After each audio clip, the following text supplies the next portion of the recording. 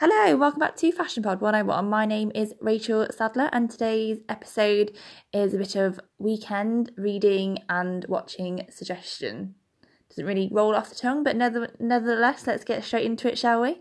So one of my favourite books I have is Grace Coddington, a memoir, and it is about Grace Coddington, obviously the creative director of American Vogue, and her journey to becoming the creative director of American Vogue. She had a really interesting life, and she was actually lived in a very remote, small place in Wales, and then went obviously to London, and then worked with some of the best photographers in the world. And her vision for creating beautiful images and how she sees the world is great. She's very artistic. She does the most amazing illustrations.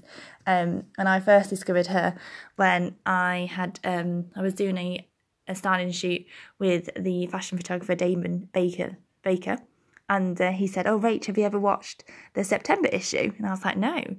So he's like, "Oh, you'd love it." So I went back, watched it, got my friend to download it for me, and oh my god, it's literally amazing. It's obviously how they put together the September issue of Vogue, and which is historically the biggest issue, because obviously all the new trends of catwalk fashions have come out, so there's lots of imagery going on, and it's how they put all that together, and the sort of journey for publishing that edition of the magazine.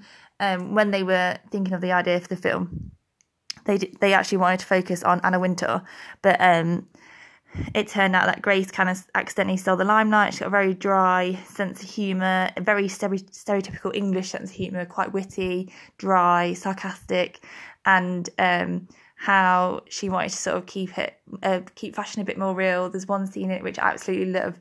There was a colour blocking story which had been done before, so it's nothing new. They needed to take a new edge on it. So obviously, as she was being filmed, she asked the cameraman to get involved with the shoot. So he was jumping as well as the model, and they really liked the images. But the only thing is that they didn't like that the cameraman had a little bit of a belly, and I mean little. So they wanted to airbrush his stomach out, and she was adamantly no. She was quite forceful in her opinions, and when nobody else would ever dare argue with Anna Wintour for obvious reasons. So I think if you have a few hours spare and you can find the film, it should be on all over the internet these days.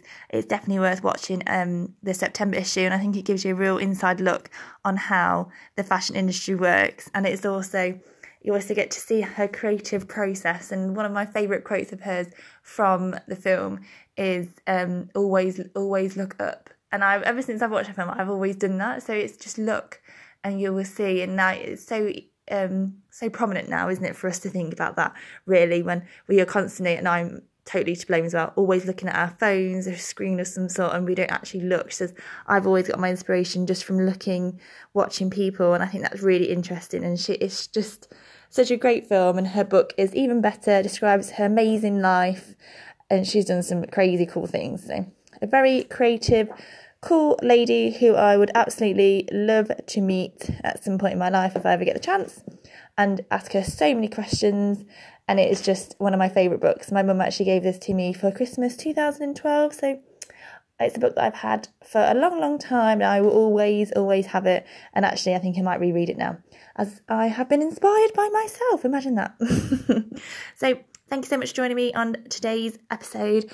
I hope you've had a wonderful weekend so far, and please let me know if you do watch the September issue or read Grace Coddington's memoir book. I'd love to know what you thought about it. Thank you. This has been Fashion Pod 101, your daily fashion podcast. See you tomorrow. Bye.